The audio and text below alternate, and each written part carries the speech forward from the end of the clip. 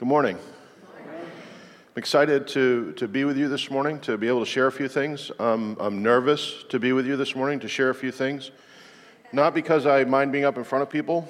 That doesn't really bother me for some reason. I know for some people they'd rather die than be in front of people. But because of some of the things that we're going to walk through this morning, create a little bit of tension inside of me. Mostly because of some of the things that as I walked through and did some study this week and over the past couple of weeks preparing for this, we've been kind of walking through Hebrews 11 and kind of using it as an outline to be able to tell stories of faith of some of the Old Testament heroes that we have throughout the scriptures. And then we come to the passage that we're in this morning in Hebrews 11. There's no story. So thanks, Ian, for switching with me. And in reality, it doesn't really matter because according to Zen, nobody listens to me anyway. Even though clearly, Zen, I listen to you. And so we have this unique thing that's going to be happening over the course of the next hour or so where in order to find the proper context for these 3 or 4 verses that I've been tasked with this morning, we're going to have to bounce all through the book of Hebrews, and then we'll be bouncing in a few other places. And so in a very exciting way, you're not going to get to hear a lot from me, but you're going to get to hear a lot of Scripture. And so we're going to be bouncing back and forth, but I want to put this particular piece into context. And so part of this, too, is as I studied, I ended up taking a number of rabbit trails down through different places, and so I'll probably be a little more attached to my notes than I typically am. That's to guarantee that we're out of here before noon, which we should just make it based on what I'm seeing on the clock right now. So if I had to put a title on what we're going to be talking about this morning, it would probably sound something like this. It's an exhortation to desire a heavenly country. And so we'll kind of start in, I think this morning, kind of walking through the text, and then there'll be some other places that I want to look at. But it's interesting to me, in each of the stories that we read through, I find myself feeling like I'm sitting in the audience, watching this really cool thing unfold. And I always liken things typically to athletics, because that's kind of my background, but I'm looking and seeing, boy, I wish I could hit the ball or I wish I could kick the ball or I wish I could throw the ball right? And I kind of do these things. And as we go through these stories of these heroes of the faith, I find myself sitting and watching like I'm in a stadium, looking and going, wow, I wish I could have faith like that guy. Wow, I wish I could be this for this. I always wish I could be. And my fear is, and as we hit this text this morning, my fear is that that's where I've placed myself, is on the sidelines, watching and wishing that I could be more like. Wishing that my life could reflect better what these men are commended for and these women are commended for in the first part of this story. And my fear is that rather than recognizing what's really going on, those that have gone before us are actually in a celestial stadium watching what we are doing as time is now ours. And whether or not we're willing to now take the step forward to walk in faith as the example of this group of witnesses that is placed before us in this chapter. Encouraged yet? Me neither. It was hard to go through some of these pieces. And so as I kind of looked at, I kind of had to stretch out the book a little bit, and I ended up at the end of Hebrews. And I began to find a place a little bit where I kind of was able to focus from it. So at the very end of the book, if you have a heading, it'll say Final Greetings in verse 22 of Hebrews 13. I think most of these will come up. Dave, thank you, and Jeff, thank you for bearing with all the different pieces of Scripture that you've had to prepare for this morning. But it says this, I appeal to you, brothers, bear with my word of exhortation, for I've written to you briefly. And so if we want to understand the book of Hebrews, there's actually a lot of the context of it is at the end. This is a letter of exhortation. Now, exhortation and encouragement are very different. I think we want to lump them together. They're not the same. Encouragement is, hey, you're doing a great job. I love what you're doing over here. Hey, keep up the good work. That's encouragement. Exhortation is more of an invitation to move and to act. And so this particular book is written, and it's done shortly, and he begs their indulgence, as I am going to do with you this morning, because the exhortations that are through this book I'm going to try to share with you a bit, so that you can get an understanding of the perspective and the context of the verses that we'll be in this morning.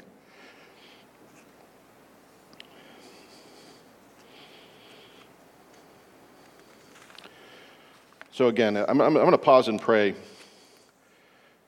mostly because I'm a little uncomfortable with some of the things that I found. Some of the language that's used in this book are the things that most people stay away from, whether it's in the walls of these churches or certainly within our workplaces and certainly within our community. But the words that the writer of Hebrews uses are pretty strict, and they're a little hard. Encouraged yet? My prayer is that you will be, because we're going to focus on the promises, and there are three in particular that we're going to look at, and it's within the promises that we will find fullness of life and joy, even amidst the exhortation. Would you pray with me as we get started?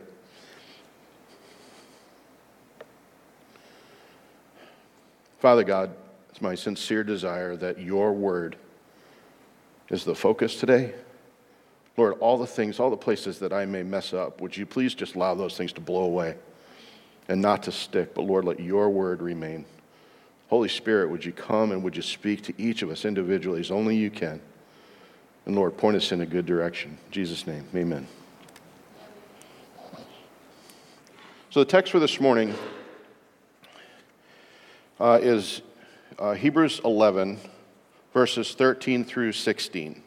So I'll read that briefly, and then I'll kind of walk through the thought processes that I went through as I kind of pieced this together this morning. So verse 13 says, these all, talking about the story of those that we've just read about the last few weeks, these all died in faith, not having received the things promised, but having seen them and greeted them from afar, and having acknowledged that they were strangers and exiles on earth.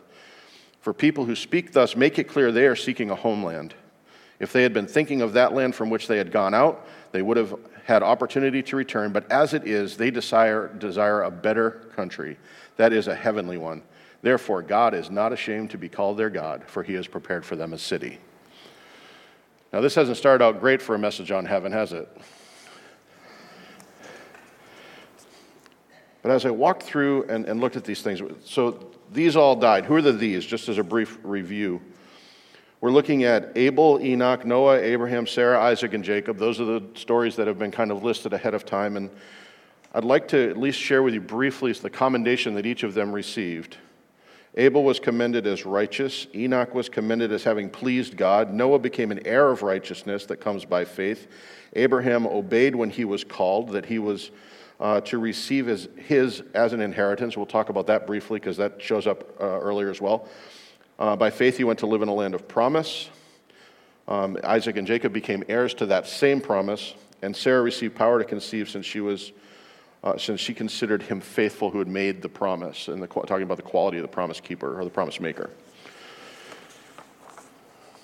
So as we walk into this is the beginning of this. It says, these all died. These are the people that this is referring to directly.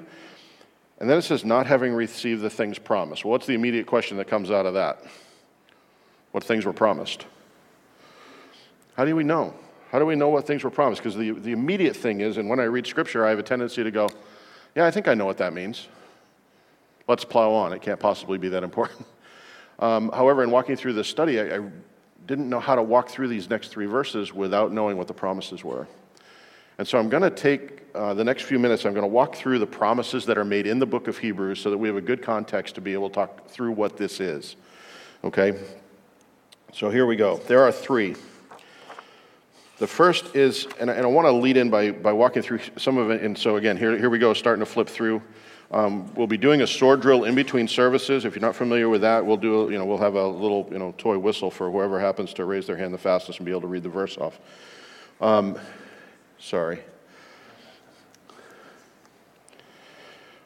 Hebrews 3 verse 12 begins to say, "Take care, brothers, lest there be in any of you an evil, unbelieving heart, leading you to fall away from the living God." And living God is another thing that you'll see throughout this book.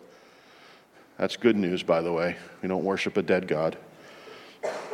Here's this word again, "But exhort one another every day, as long as it is called today, that none of you may be hardened by the deceitfulness of sin, for we have come to share in Christ, if indeed we hold our original confidence firm to the end. As it is said, today, if you hear his voice, do not harden your hearts, as in the rebellion. The rebellion they're talking about here is the Israelites in the wilderness, and the fact that it took 40 years and the cleansing of an entire generation before they were able to enter the land that was promised to them. That's exciting news, isn't it? But you'll see that there's an exhortation here for us to exhort one another. It's an invitation to act. Would you act with me? Would you come alongside me? Would you walk with me? When? Today.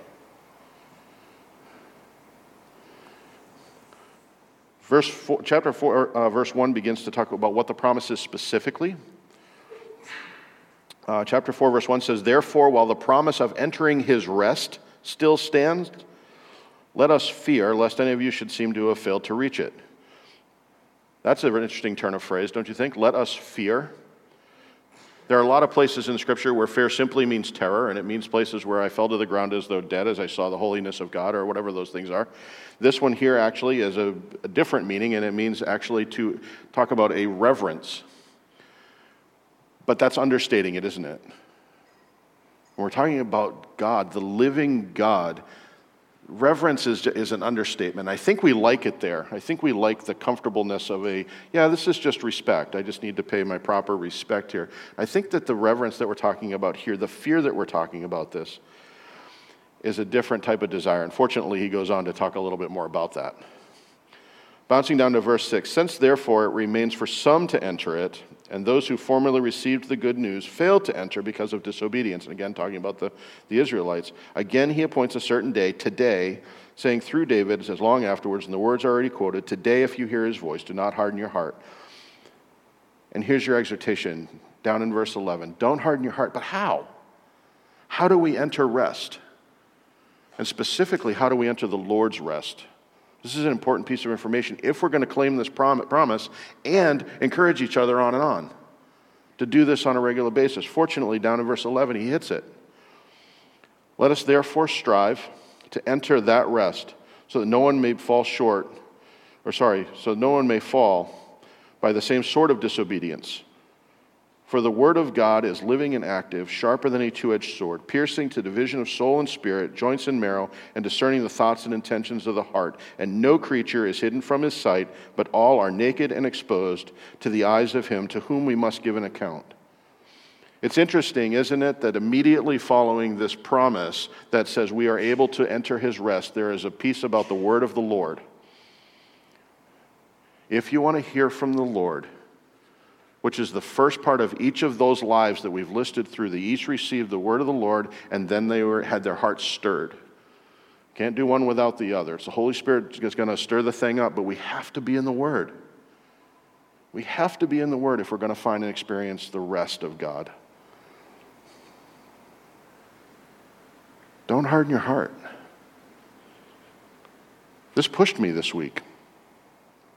Because it's real easy to sit and say, man, I got things that this meeting and this and this. The word strive at the very beginning of verse 11 says, let us therefore strive.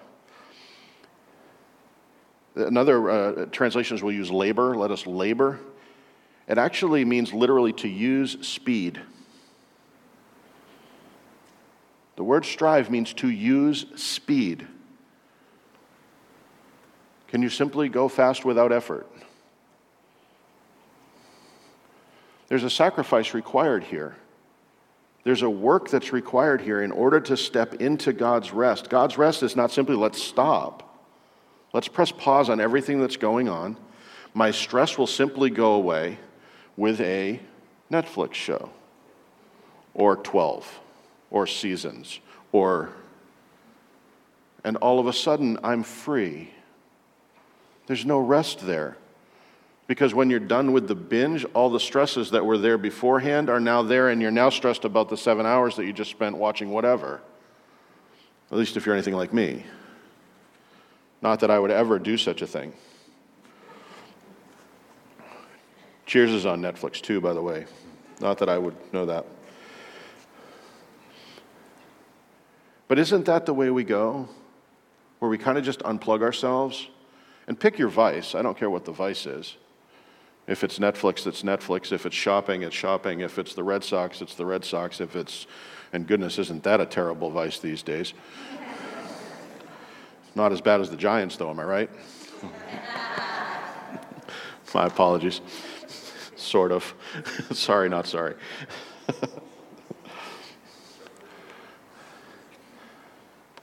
But let me put it this way. In all of those things, we will use speed to make sure that we get in front of them. Everybody have their phone?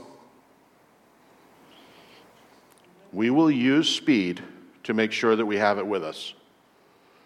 We'll use speed to get back to our house if we don't, to make sure that we have it with us. But will we use speed to chase and enter this promise of rest? And I ask that guilty. I don't ask that condemning. I ask that guilty. And what's missing is the right motivation, I believe. And we're going to hit that as we go through the rest of this time together. The second piece, the second promise that you'll find, if you flip over a couple chapters, and what happens over the next couple of chapters is they begin talking about Jesus, the great high priest.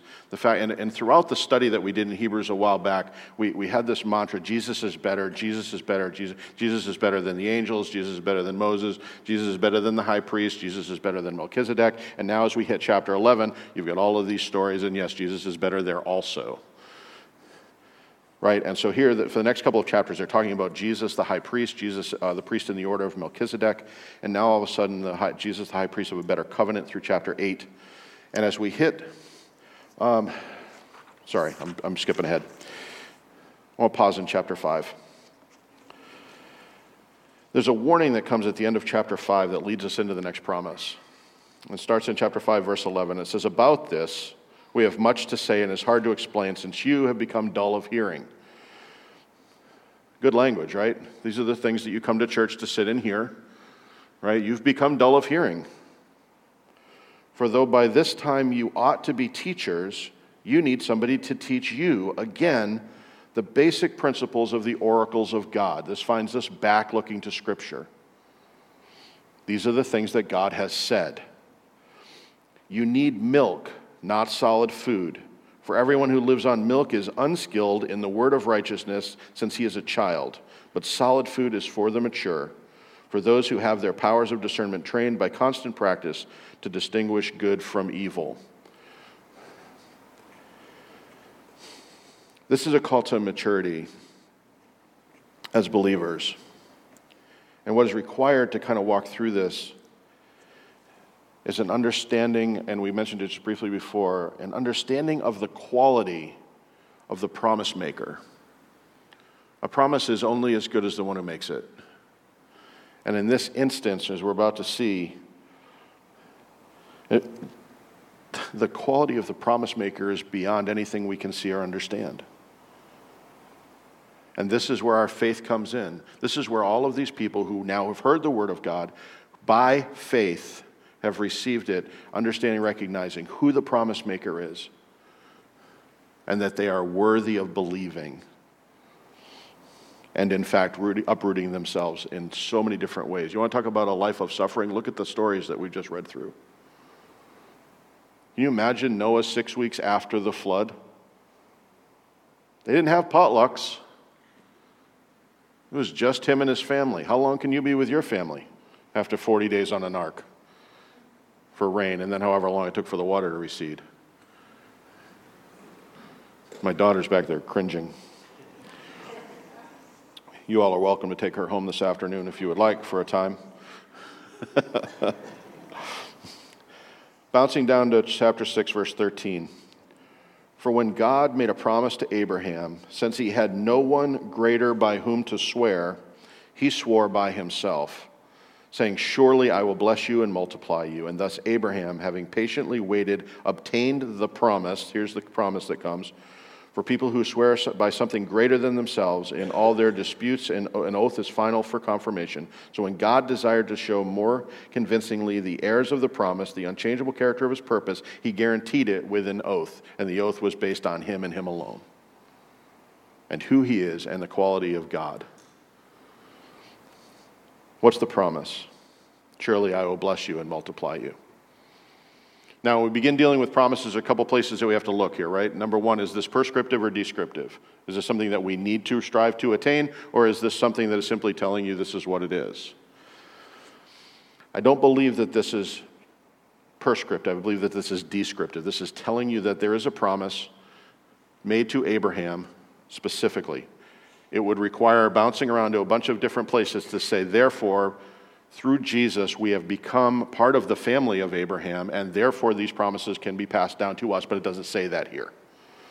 So just to be clear, I believe the promise does apply to us today.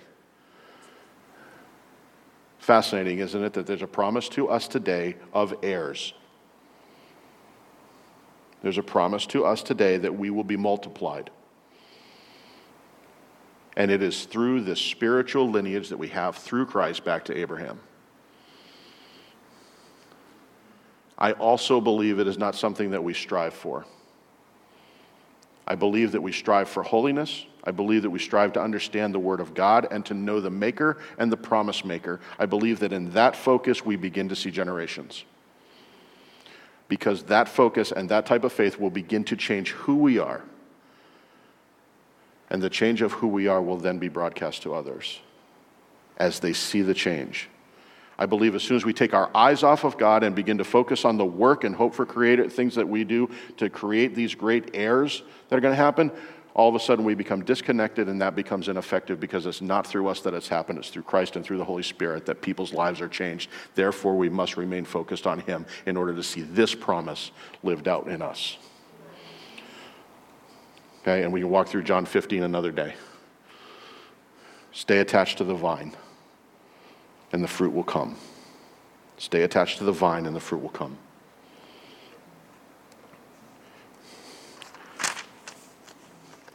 So bouncing over to chapter 8, I want to read verses 3 through 6 as we begin to look at the third promise. And I'm trying to go fast. There's a bunch here to do, and we haven't even started talking about heaven yet. It's coming. It's coming. In so many ways it's coming. Lord, now would be, anyway. Chapter 8, verse 3, for every high priest is appointed to offer gifts and sacrifices. Thus it is necessary for this priest also to have something to offer. Now, if he were on earth, he would not be a priest at all. This is talking about Jesus. Since there are priests who offer gifts according to the law, they serve a copy and shadow of the heavenly things. For when Moses was about to erect the tent, he was instructed by God, saying, see that you make everything according to the pattern that was shown to you on the mountain. But as it is, Christ has obtained a ministry that is much more excellent than the old covenant. As the old covenant he mediates is better, since it is enacted on better promises. Sorry, botched the reading. You can follow along and do a better job than I just did. Here's the idea. The tabernacle that was given in the Old Testament, the place where God descended to be with his people, is a copy of the altar that we will stand at one day in heaven. If you want to have a picture of what the heavenly throne room looks like, take a look at the tabernacle, walk through it in entirety, and I could do an entire series on each piece of that tabernacle and how it points directly to Jesus, who becomes the mediator of this new covenant, this better promise, this better covenant. And it's fascinating. I encourage you to go there. The third promise, which we see in chapter 9, verse 15, says, therefore he is the mediator of a new covenant, so that those who are called may receive the promised eternal inheritance. The third promise is an eternal inheritance. First promise is that we can enter rest. The second promise is that there will be heirs as we do that. And the third promise is that there is an eternal inheritance. And I will tell you, in all seriousness, the first and the third interact together to produce the second.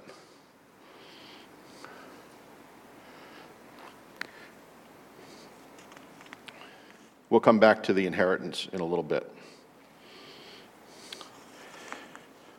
So I want to go back to the original text that's kind of we're doing. So we've talked about those who died in faith. We've talked about receiving the things promised. We talked about 3 promises in particular.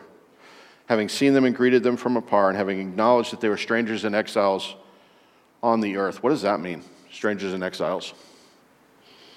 It's a fun thing, isn't it? And fortunately, he begins to answer this. It says, those who speak thus make it clear they're seeking a homeland. This is the eternal inheritance, would you agree? It says that it's not the place that they would go back to because they would have had an opportunity to do that, but this is someplace different.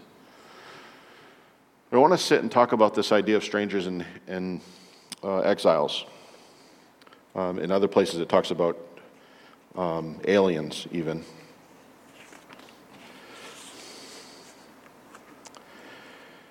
In the early church, according to Tim Keller, I did not verify the research because I was scattered in about 100 different directions, the Church of Jesus was actually classified as a different genus of human.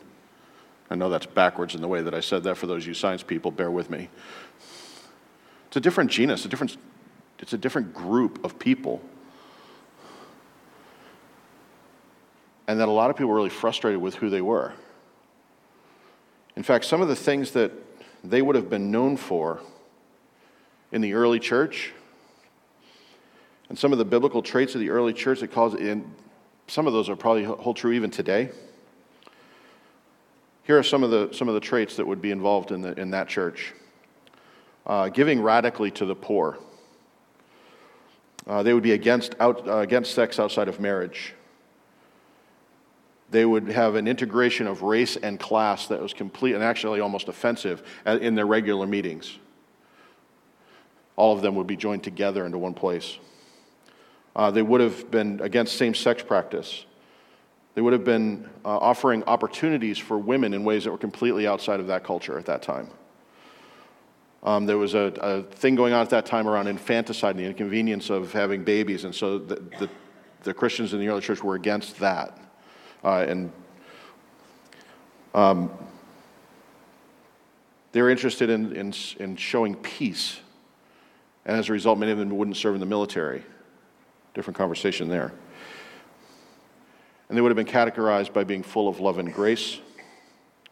They also would have said that Christ is the only way to salvation. And so they wouldn't have been pluralistic in their things. Now, any tension in that for any of you?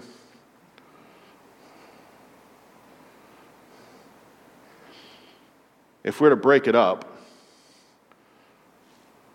you could almost polarize the whole room. So let me take an effort at it, just for the fun of it. Giving radically to the poor, the integration of race and class, offering opportunity for women to be empowered, seeking peace, and being full of love and grace. What type of platform does that sound like?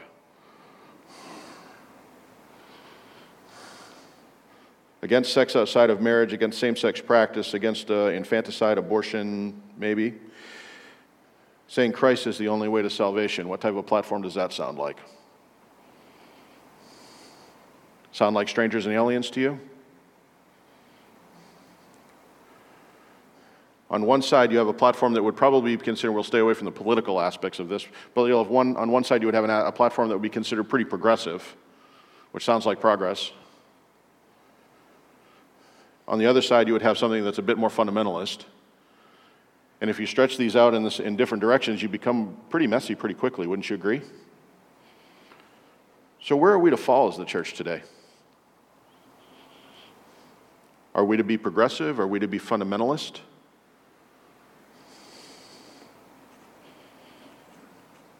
I would say no. I would say neither. Would be something completely different.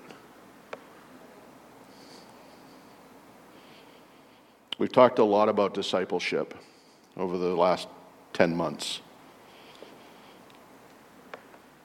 And I think that as we begin to look specifically as what it looks like to be a disciple, we can begin to get a handle on discipleship.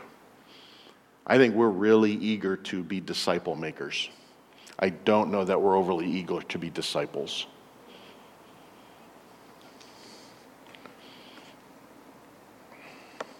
I believe that the call that is to the church is to be disciples of Jesus. full of grace and truth, rooted fully in Scripture, not rooted fully in this feels weird to me, as though God is not big enough to handle our insecurities. Here's the issue, and we'll take each side in turn. Whether we're talking about a progressive posture or a fundamentalist posture, both of them are designed to alleviate one thing: suffering. And not suffering in others, suffering in ourselves. On the fundamentalist side, you have, let's build the walls really high, make the rules really clear, so that only a few people can be allowed in, because that keeps me safe from having to deal with messes. So here are the rules. They're really strict. You follow them. We'll keep building the walls higher and higher and higher so nobody can get in. And we keep ourselves from having to suffer because we don't have to deal with any of the messes of any of the other people, because we only have people around us that think just like us. And I'm not sure that's the way the Church of Jesus is designed. Let's go on the other side for a moment, the progressive side. Let's take and knock the wall down completely. There is no truth but your truth and what you believe to be true, and it's all governed by how I feel today. And I will not do anything that causes you discomfort. I will not tell you any piece of truth that might cause you to pause in your thinking, despite the fact that I found it here in Scripture.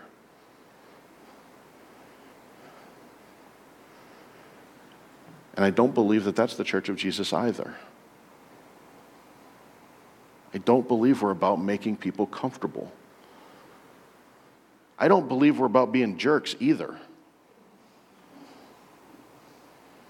I believe that the call is to be disciples of Jesus, that we need to learn his life as it appears in Scripture. We need to learn the God that sent him as he appears in Scripture, the promise maker, the fulfiller of the promises, the king, the priest, the prophet, the king, again, our king who's gone ahead of us to prepare a place.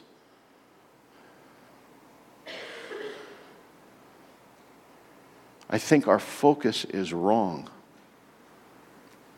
I think our focus needs to be on the promises.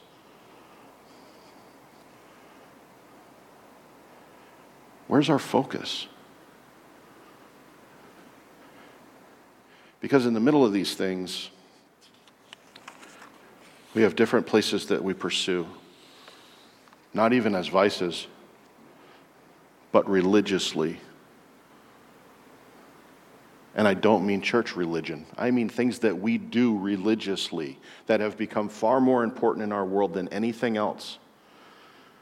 In some cases, it may be family. In some cases, it may be job and career. In some cases, it may be cars and status. In other places, it's something else. And I believe the focus is wrong.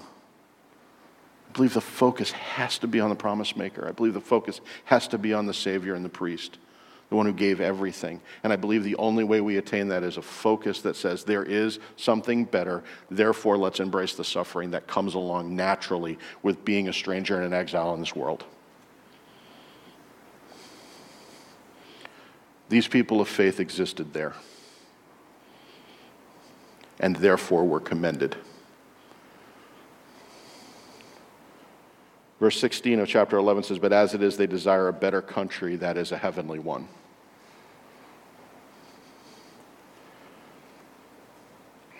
Therefore, God is not ashamed to be called their God.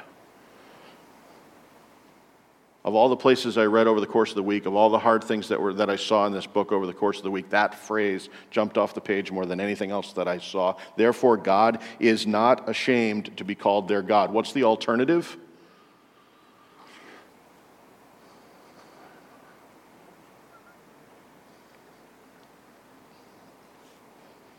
I broke down.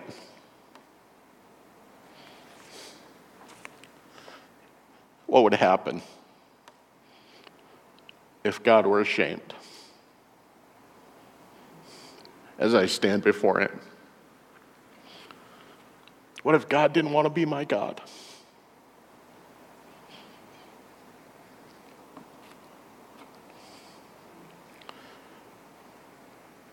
Boy, there better be something to cling to then.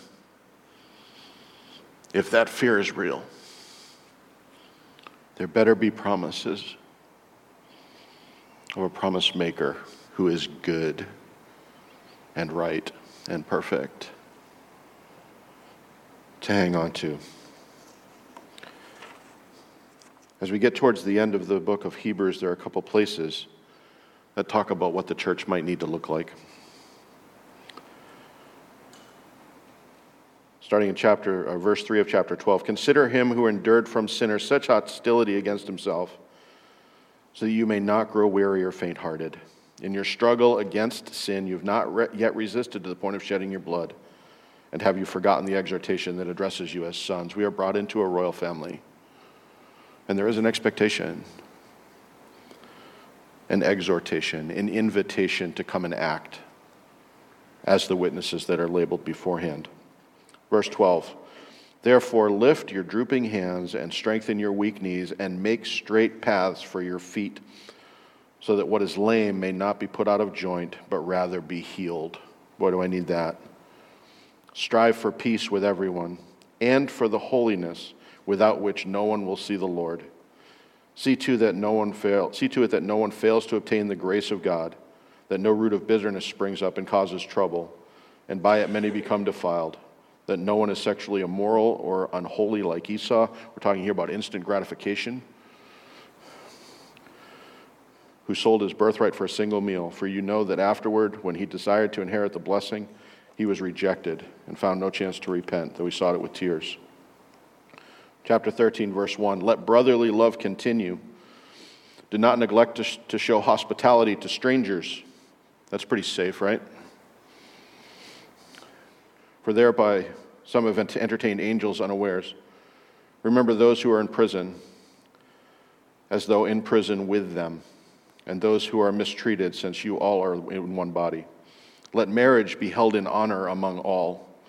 Let the marriage bed be undefiled, for God will judge the sexually immoral and adulterous.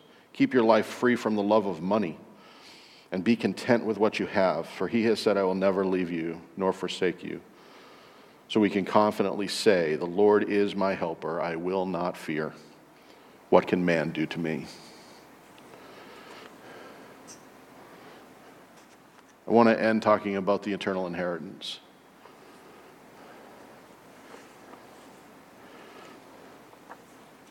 Would you flip over with me to Revelation 22, or 21 rather? This is the inheritance. If you've never heard a description of what heaven will be like, here you go.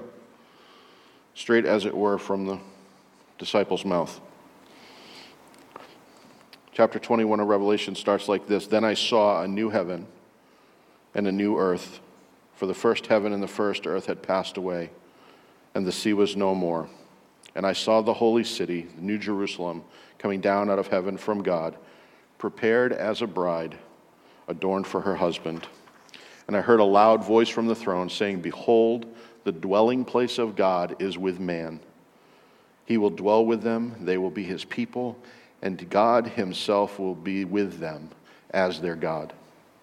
He will wipe away every tear from their eyes, and death shall be no more. Neither shall there be mourning, nor crying, nor pain any more, for the former things have passed away. And he who was seated on the throne said, behold, I am making all things new.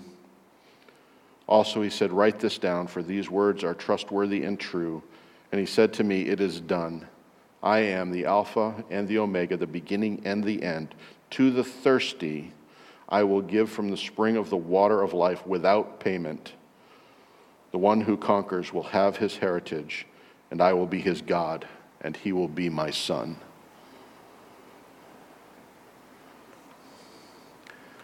I'm fascinated by what heaven will be and by what it will not be.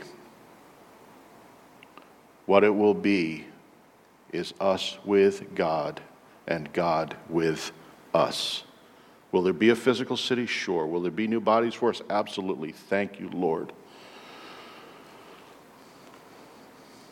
The primary piece that heaven is us with God and God with us.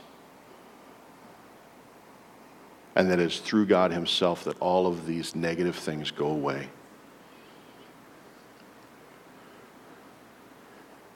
within that focus, is it now a place to pursue him and know him so that we are not found to having missed anything. I was in John 13 recently as well, talking through the washing of the disciples' feet on the night that he was betrayed. The day before, less than 24 hours later, he would be dead and buried. And Jesus is in the upper room, and he goes around and he washes all the disciples' feet. And he begins to talk to them about the fact that there is a bad day coming today. And he throws this one line in that's really fascinating to me.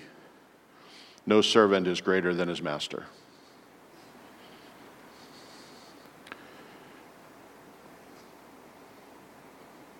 No servant is greater than his master. If we are trying to avoid suffering, if we are trying to avoid the bad days by simply keeping ourselves safe, either by higher walls or fully fluid freedom, we're missing the call. We're missing what it is to be a disciple. You know, the core word that is around disciple is the same core word as used for discipline. And I will tell you, you cannot focus on discipline without focusing on the inheritance. And you cannot stay focused on the inheritance unless you're spending time getting to know who this God is. But let me share with you verse 16 of chapter 22 of Revelation, kind of the end of the book, apart from one little other exhortation down at the bottom, which we'll pass over for now. Verse 16 of chapter 22 says, I, Jesus, have sent my angel to testify to you about these things for the churches. I am the root and the descendant of David, the bright morning star. The Spirit and the bride say, come. And let the one who is thirsty come. Let the one who desires to take the water of life. Let the one who desires take the water of life without price. This is the gift that's being offered to you and to me. Would you join me in taking it? Would you join me in receiving this gift? This opportunity to suffer together for the sake of the gospel, recognizing that there is something better coming.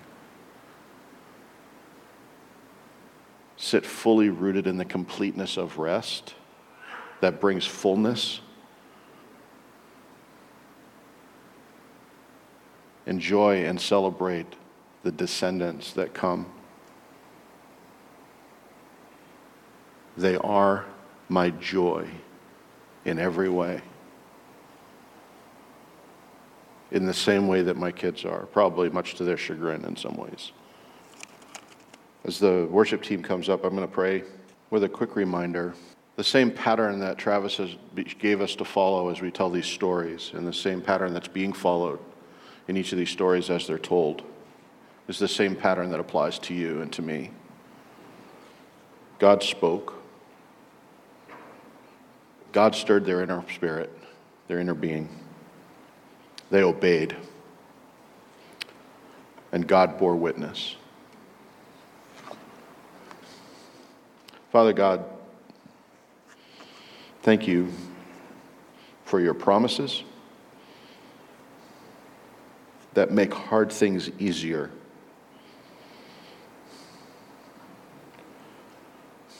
Lord, thank you for the sacrifice of Jesus that points us to a way of life as disciples of his. Lord, thank you for the promise of your coming kingdom, for the heavenly country that is to come. Lord, would we strive to know you and keep firm as an anchor for our souls this promise of a coming and eternal heavenly city. In Jesus' name, amen.